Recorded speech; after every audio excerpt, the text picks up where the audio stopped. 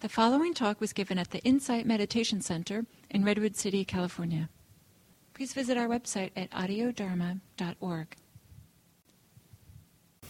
It was so much fun to hear about all of your announcements. The Sangha where I'm the teacher is called Marin Sangha, and it does meet in San Rafael every Sunday evening if you're ever up there for some other reason. And you're welcome to drop by. You would find people that look sort of like you.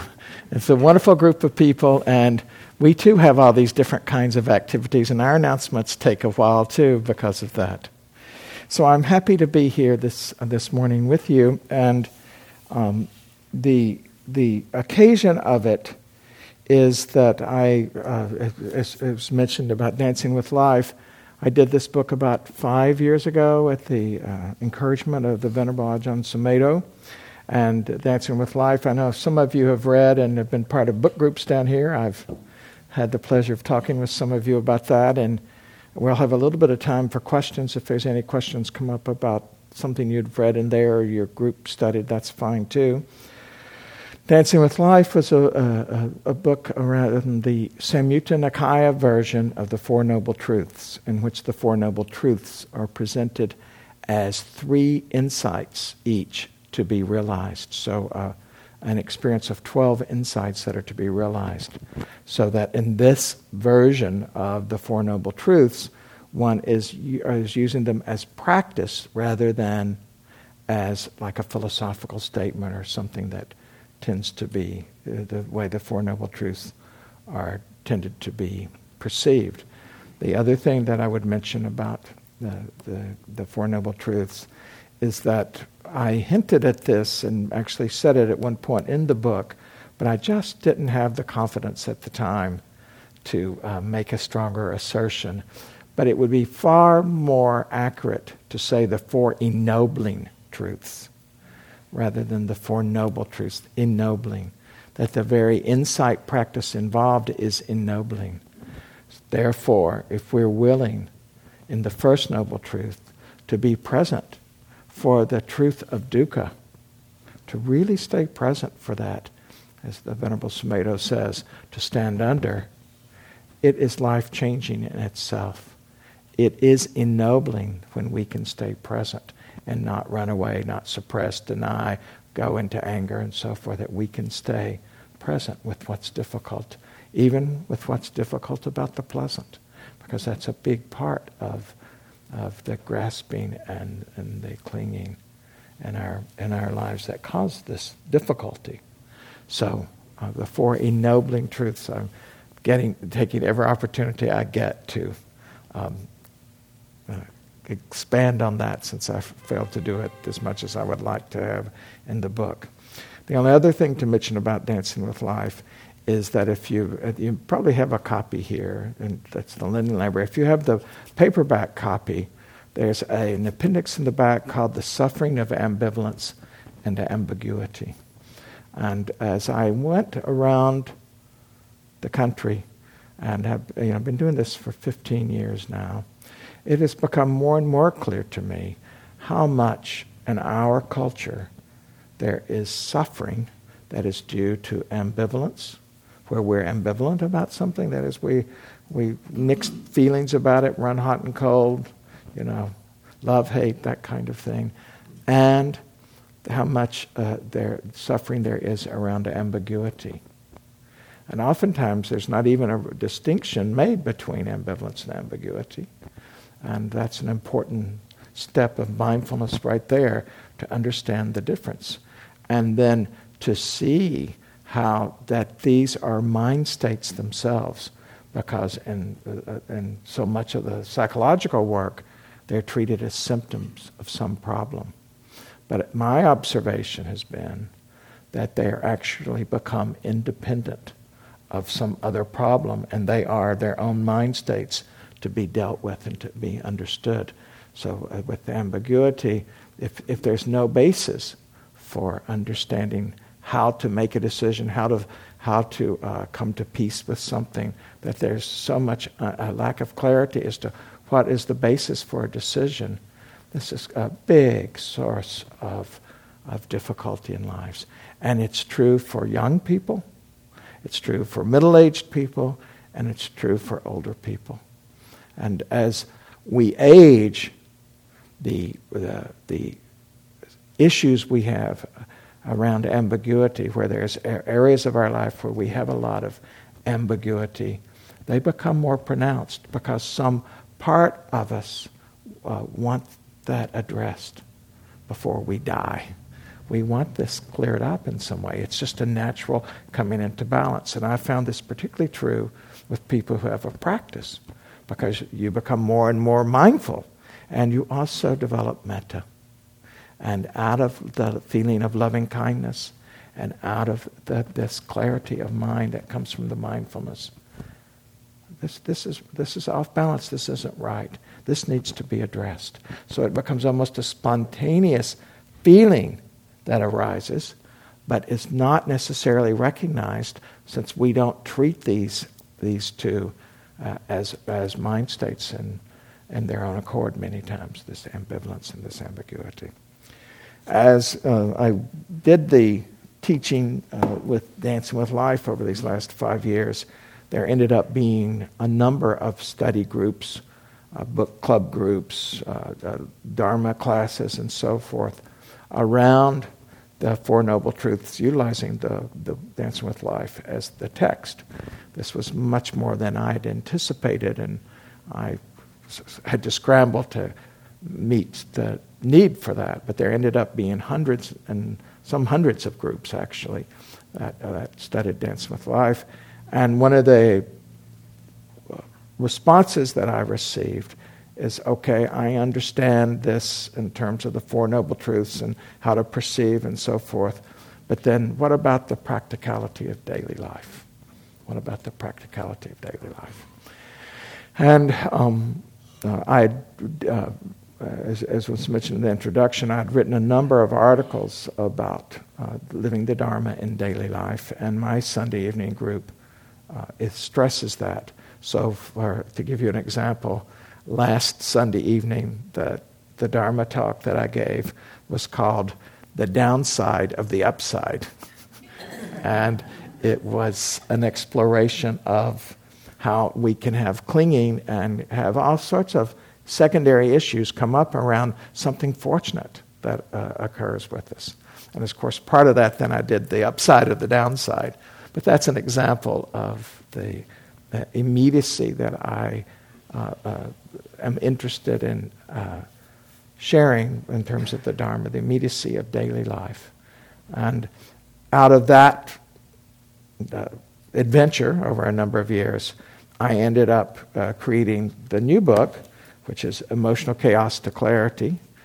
And it is a book that basically takes us through the chaos of our emotions that come from the truth of the First Noble Truth and the truth of the Second Noble Truth.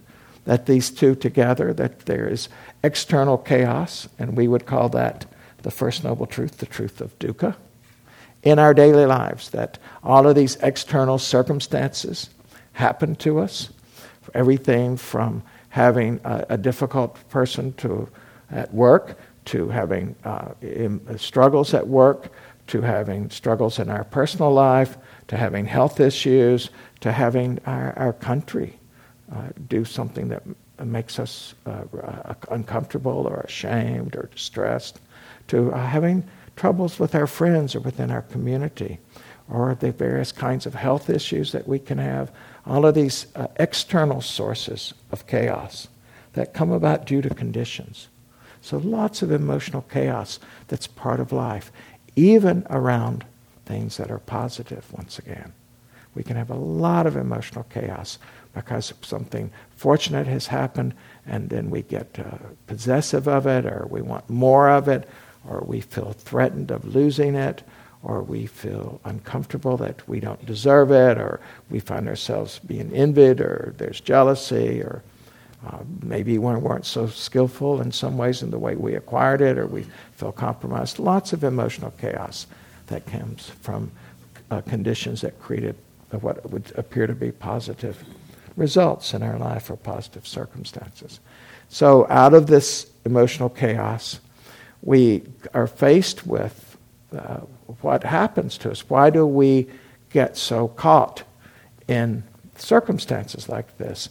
And it is the second noble truth, the truth that there is a cause of dukkha, that where we see our own internal participation in the chaos, our internal participation. We want things the way we want them. We want things the way we want them now. We want things in the future to be the way we want them through all the sense gates. And, of course, and most sadly, in some ways, we want the past to be the way we wanted it to be. And so we have this clinging to all of these feelings about the past. So much chaos around that. And this beautiful teachings of the Buddha in terms of letting loose of clinging, so vital in terms of letting loose of the past and really being able to live here and now, to end suffering here and now in this very moment. As we see the role that we play through the sense gates, we also see our becoming, how we want to become something, and in our wanting to become, whether it's a good mom or a respected person at work or a good dad or a good friend or a good meditation student, this wanting to become, this is the second tanha, the second thirst that's described in the second noble truth. And this wanting to become creates so much chaos, It's not that the aspirations are unwholesome necessarily, but our relationship, our lack of mindfulness, our lack of intention around our wanting to become something is such a source of chaos and creates so little clarity it distorts. We lack sampajana, this clear comprehension that the Buddha talks about as being necessary for mindfulness. Right? That's one of the 4 conditions in the Satipatthana Sutta for practicing mindfulness, is this developing of clear comprehension. And when we've got a lot of emotional chaos, not so much clarity. And there's suffering. And then the third kind of tanha that's described in the second noble truth, this not wanting to be in the dentist chair at this moment, not having to be dealing with this cancer, or our concern about our teenager. I was just working with someone yesterday about that. So not wanting to be a mom, having to deal with this problem with their son at this particular time. Lots of kinds of turmoil, lots of chaos, emotional chaos that inhibits clear thinking for decision making, that inhibits the access to intuition, which is such an important part of our practice. Mindfulness, the development of insight, the vipassana, the recognition that is the insight recognition, is an intuitive recognition. It's not an inductive, deductive kind of, it's because of this and this and this, or so forth, but rather it's I get it. It's like a flash of lightning insight. It's just I get it in my total being.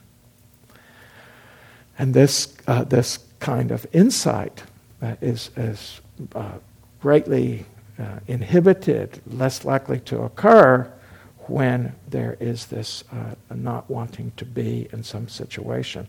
And therefore, insight that is of the regular daily life, that, this is the way I should respond to my son or to my daughter. This is what I should do about my elderly parent. This is what I should do about this work situation. Where the heart is open, the mind is clear. The emotional chaos, so hard to get through. And particularly when not recognized. There's not clarity here. I'm identified with, I have taken birth, as we say in this practice. I've taken birth in the turmoil here. I am this emotional chaos. This emotional chaos is mine. Completely opposite of the teachings. It's neither me nor mine. But to see that in daily life, in the speed of daily life with all of the different stimulation, difficult, really difficult. all of this conflicting responsibility we have. As lay people, we are involved in meeting a lot of regular daily life goals, a lot of things that we, quote, want. So how to have skillful wanting without collapsing into the grasping of wanting. So we have a preference, but how to not get caught in preference, how to not get caught up in our idealization of what our preference is, how to not get swept away by the belief that if I just have this, if just this thing happens, then I'm going to be happy forever. If we stop and look at that, we know that's not true, but we will act for days, weeks, months, years with a fixation on a particular situation in daily life, which is this samsaric circle of suffering, not just for ourselves, but so often for others. That was the condition that I wanted to address in terms of emotional chaos to clarity. That in daily life, we don't have to be so Buddhist. We can more act like a Buddha. And in doing that, we can move from this emotional chaos without ever having to go back and say, oh, yes, this is the first and the second noble truth, and da-da-da. We don't have to do all of that in daily life. We don't have time. We've got to answer the phone, write the email, whatever it is that we have to do. But we can start to incorporate this wisdom in our everyday language. And that's what I attempted to do with emotional chaos to clarity, and what I've now been teaching people around the country for some period of time. I actually started teaching this way before I wrote the book to see what worked and didn't work. I wanted to be sure about that. One of the things then that we see as we start to look at this is that in our daily life, it is the existence, the truth of the very strong condition that comes out in the Buddha's teachings of the four foundations. And the second foundation being Vedana, the arising of pleasant and unpleasant. So for most of you, I know you've got a lot of experience that are here. Just to quickly remind you, the first of the four foundations is awareness of the body. Awareness of the body in the body, that is the felt sense of experience, not the old coconut's view and opinion about it. So easy, even if we're experienced practitioners, to forget that. We get to looking at things in terms of view and opinion. And then we fall into judgment and comparing mind. And comparing mind, the Buddha said various places in the suttas, not comparing, no comparing mind. Not better than, worse than, or even the same as. Stay away from comparing mind. So staying away from judging mind, comparing mind, and even fixing it mind, so that we learn not to look at everything for, oh, how do we fix it? But rather, oh, I want to feel it. This is knowing the moment in the moment. This moment's like this. Feeling calm in a meditation is like this. Being frustrated in traffic is like this. This willingness to be with, the actual felt sense of it. So the first of these four foundations of mindfulness, the awareness of the body and the body. The second, the awareness of feeling tone, this Vedana, this slight or strong flavoring of pleasant and unpleasant, and neither pleasant nor unpleasant. And in the Buddha's teaching, it is this Vedana, this flavoring of pleasant or unpleasant, that so captures the mind. And the chain of dependent origination, which you've probably heard, most of you have heard taught at some point or another, this is the key link. It's right there where we fail to perceive correctly.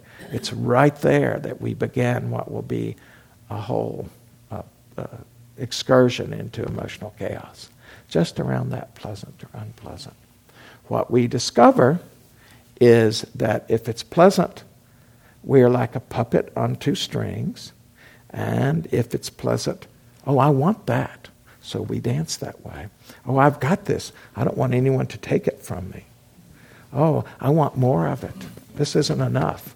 I want more. Just dancing on the pleasant. Or if it's unpleasant, if it's the string of unpleasant, then I want to avoid that, or I've got to get out of this unpleasantness, or I don't want to be associated in any way with the unpleasant. And thus, this string, we're like this puppet dancing, so enslaving this, so creating so much emotional chaos, rather than saying this condition is like this, pleasant's like this, pleasant's like this. The string is there. We feel the string pulling us. Unpleasant's like this. Feel the string pulling us. Anger, frustration, uncertainty, fear, loneliness, rewards, being recognized, receiving things, getting to give, getting to be the hero. Oh, it feels like this.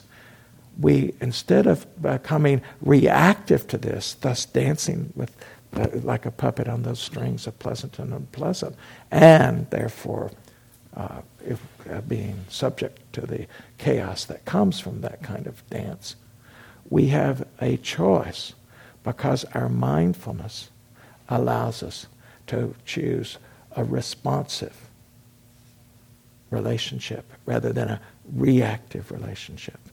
And with the emotional chaos to clarity, what I'm most describing is how to move from that reactive to responsive mind state.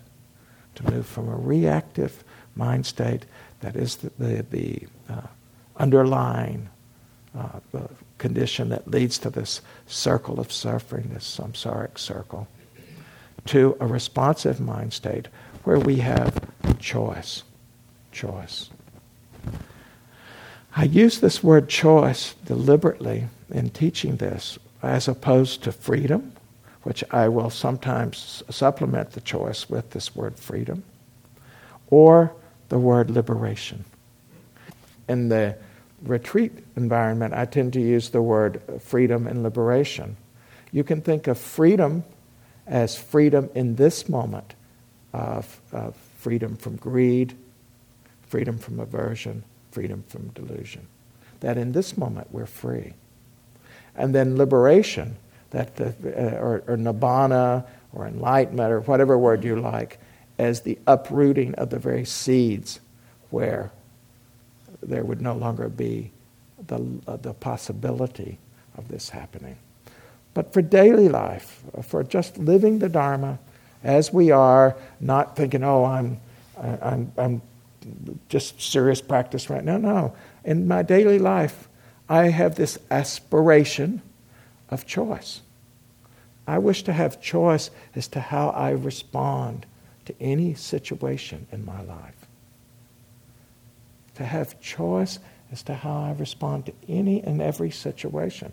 This is an aspiration. The two tools that I teach to help this are the tools of mindfulness, which all of you probably know quite well and have heard many talks on, and the tool of intention. That these two together allow us to move from a reactive relationship to our experience to a responsive relationship to our experience. Moment to moment, moment to moment.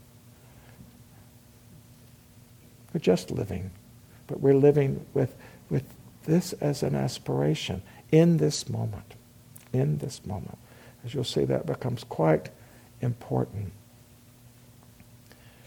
Read you a little poem.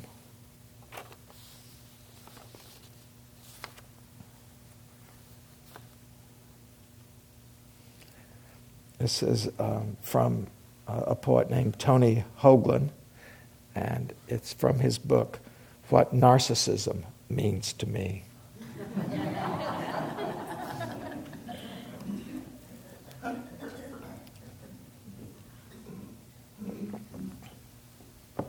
The title is Phone Call. Maybe I overdid it when I called my father an enemy of humanity. That might have been a little strongly put, a slight over-exaggeration, an immoderate description of the person who at that moment, 2,000 miles away, holding the telephone receiver 6 inches from his ear, must have regretted paying for my therapy. What I meant was that my father was an enemy of my humanity. And what I meant behind that was that my father was split into 2 people. One of them living deep inside of me, like a bad king or an incurable disease, blighting my crops, striking down my herds, poisoning my wells. The other, standing in another time zone, in a kitchen in Wyoming, with bad knees and white hair sprouting from his ears. I don't want to scream forever. I don't want to live without proportion, like some kind of infection from the past. So I have to remember the second father, the one whose TV dinner is getting cold, while he holds the phone in his left hand and stares blankly out the window, where just now the sun is going down and the last fingertips of sunlight are withdrawing from the hills they once touched like a child. We all have a committee inside us, right? You've recognized that by now. I don't see anyone here so young that you haven't had the time to recognize that there's a whole committee of me's in there. And we've gotten these members for a series of reasons. But there they are. And they each have their own view, and we're never sure which version of us will show up, which version will be elicited by a particular condition. And oftentimes, these various members of the committee create their own little cabals, and so 3 different aspects of us act in some way that really creates a lot of chaos for ourselves or another. Right? We've all known this. In psychotherapy, you might say, okay, I'm going to find all the storylines that created these various members of the committee, and I'm going to work with all those storylines to liberate them.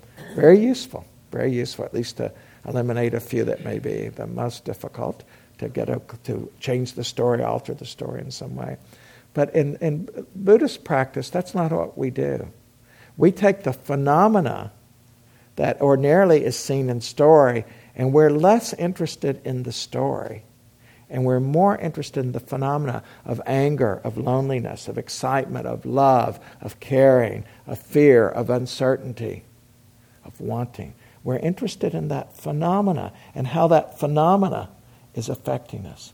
So my anger, my uncertainty is the same as your anger and your uncertainty and your anger and your uncertainty. That it is a phenomena of the mind. And these strong emotions, when there is a lack of mindfulness and a lack of intention in relation to them, they lead to suffering which I'm calling for this purpose, emotional chaos, rather than getting us bogged down in any kind of classic definitions. But no, the exact experience that we have, ouch, right now, ouch, free of a lot of theory behind it in terms of this immediate application of it. And so we learn that we can, through our mindfulness, recognize what's true right now and be interested in it as the phenomena of it and how it's affecting our minds and hearts right now. And that's the first step of choice is, oh, look at this. The second step that will give us choice is intention. Having an intentional relationship with life. Because that's part of having a responsive relationship to life is intentional. In the fourth noble truth, that's why Dancing with Life had to precede, I guess, emotional chaos, because it really helps to know these four noble truths. In the fourth noble truth, the Buddha gives us a path for ending suffering, for ending dukkha. And that path begins with wise understanding. Wise understanding is the beginning and the end of the path. We have enough understanding to begin and to keep going, but then our understanding grows and develops in its dimensionality in all these different ways, both in terms of the through line of it and also in the 360 of it in our daily life. Really want to make sure you hear that, the 360 in our daily life. Wise understanding that we have on the cushion that doesn't show up in daily life, I suggest we should be suspicious of that understanding. Be very suspicious of it. The split between our formal practice and our lives, something's missing there. Something needs addressing, from my view. So the path starts with wise understanding, and then it's followed by wise intention, sammasankappa. Wise intention is what takes our understanding. Mindfulness helps us have that understanding, but intention is what brings it into our daily life. So is there anyone in this room who doesn't have a number of situations where you have an understanding as to what you should do or shouldn't do, and yet you don't do it? In terms of your health, relating to your difficult sibling, your relationship. We all have wise understanding that doesn't show up. Why is that? Why is that? I've wondered that a lot in terms of myself. Have my own little list. Not so little, maybe. It is this lack of intention in the moment. And my view, this would not be everybody's view, but my view of the Buddha's teaching of wise intention is that it's here and now, in this very moment. Here and now. Because the Buddha says we only have this moment. There's not a Philip or a Jane or a Joseph or Jose that goes on and on and on. That there's this moment and this moment. So therefore, the only time intention can be applied is here and now. This is the here and now of the Dharma. So the ending suffering, we have a goal of liberation, but we also have this intention in this moment to not cause suffering to ourselves or another. Very inspiring to see the teachings this way, at least for me. And therefore, mindfulness and intention allow us to be aware of what's true now, to have this felt sense of it, as I was saying, whether it's the pleasant to unpleasant, whether it's the mind state, the thinking, whatever. We feel it, we know it's there, and we have an intention as to how to relate to it. Intentions are different in this schematic from goals. Different than goals, different from goals. Goals are out there in the future, maybe 5 minutes away, 5 years away, 5 lifetimes away. They're always in the future. Otherwise, they wouldn't be goals, because they'd already be here. So they're goals. Goals can be wholesome or unwholesome. Unwholesome goals, we've all chosen those, and we know how that turns out. But even with wholesome goals, if we're not skillful moment to moment, we can end up causing a lot of suffering for ourselves and others. Even if it's a wonderful aspiration, a wonderful goal. But the immediacy of our means, moment to moment, in speech, words, actions, even thoughts. So this becomes the cultivation of intention. For the Buddha, in the teachings of Four Noble Truths, he would often speak of the intention of loving kindness, the intention of non-harming, and then the intention of renunciation. And when I first read that, I was like, what? Because loving kindness, I get that. Oh, yes, that seems very Buddhist, right? Non-harming, oh, very Buddhist. But renunciation, now why does that fit on the same hierarchy, the same level, the exalted state with these two? And ordinarily, if I had more time, we would discuss this together, but I don't have the time for that this morning, so I'm just going to tell you my conclusion around this and my insight, as it were, which is that we can have the goal of non-harming, we can have the goal of loving kindness, and if we lack the power of renunciation, those very wholesome goals will be swept away, overwhelmed by wanting mind or by aversive mind.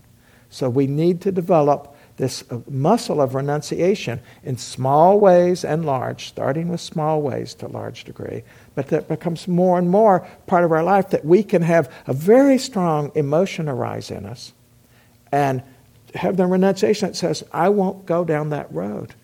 My mindfulness knows where that road leads, but my intention, which has this intention of renunciation, says, and I won't go there. Thus I have choice. Thus I don't, when my difficult sibling is on the phone accusing me once again of X or Y, and I don't go there in a reactive mind state. I don't go there. I have the choice because I'm mindful of that's going on, and I have this clarity of intention. Right now, right this moment, I don't say something hurtful back. I don't withdraw. My intention is to care. My intention is to care. And that's where I live because I have the choice. And that is the clarity that mindfulness and intention bring together. It is so empowering. It is so empowering. If you live a life that's mindful and has developed intention in it, you then, through your patience and persistence, these paramis of patience and persistence, if you develop those, you become a person that is formidable. You get knocked off, you just start over. Get knocked off, start over. Things aren't going the way you want, so what? So what? You're not dependent on conditions anymore. Your ground of being, your sense of worth, what you're about is your intention. With goals, different means are used to reach our goals, but the same set of intentions are always there, independent of the goal. Because intention is the way we intend to meet all conditions. Goals towards those conditions, then we have to choose what are the skillful means. But once we develop a set of intentions, and that's slow, and again, this is a much longer process to describe that. You'll have to read about it. But once we develop this intentional living in this way, we become a people of choice. And it feels really good. To some degree, many of you have already done this, maybe without thinking about it, through your mindfulness and through all of your practice. But in my experience, for each of us, there's yet more opportunity if we have this clarity as to what our aspiration is, this one of clarity and of not causing harm to ourselves or other in the daily conditions of life. So with that, I just to go through this, I realized that I'm not going to have time to take questions here now because I want to recognize your habit of the way you end on a certain time. So I'd like us to just close our eyes for a moment, and we'll dedicate the merit. Then I'll say bye.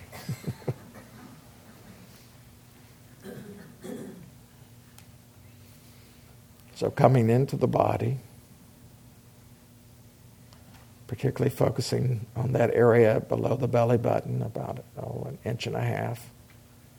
But just feeling what's true in the body now.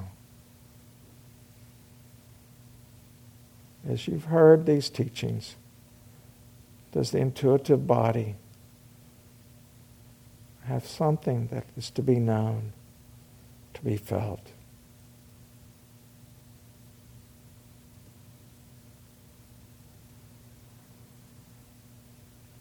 Move your attention to the heart area.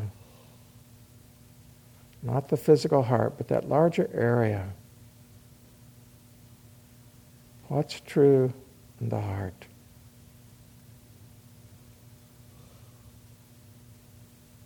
What does the heart know that is worthy of your attention?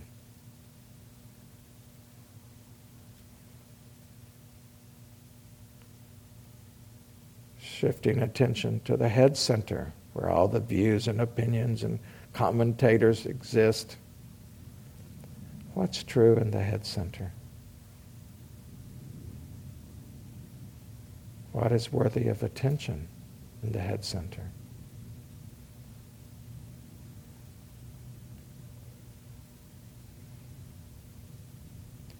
As we learn, as best we're able, to move from being caught in the emotional chaos that life brings, to having a clarity about that chaos, not to get rid of the emotional chaos, but to have a clarity around it that gives us choice. May this benefit our loved ones. May this benefit our friends. May this benefit everyone with whom we come in contact. Any merit that has come from our practice this day, we together and individually offer this merit to all beings without preference, without discrimination. May all beings, those we like, those we disapprove of, those we know, that we don't know, near and far, may all beings benefit from the merit of our practice. May they too have clarity and therefore choice in their life patterns in such a way that they move to the end of suffering.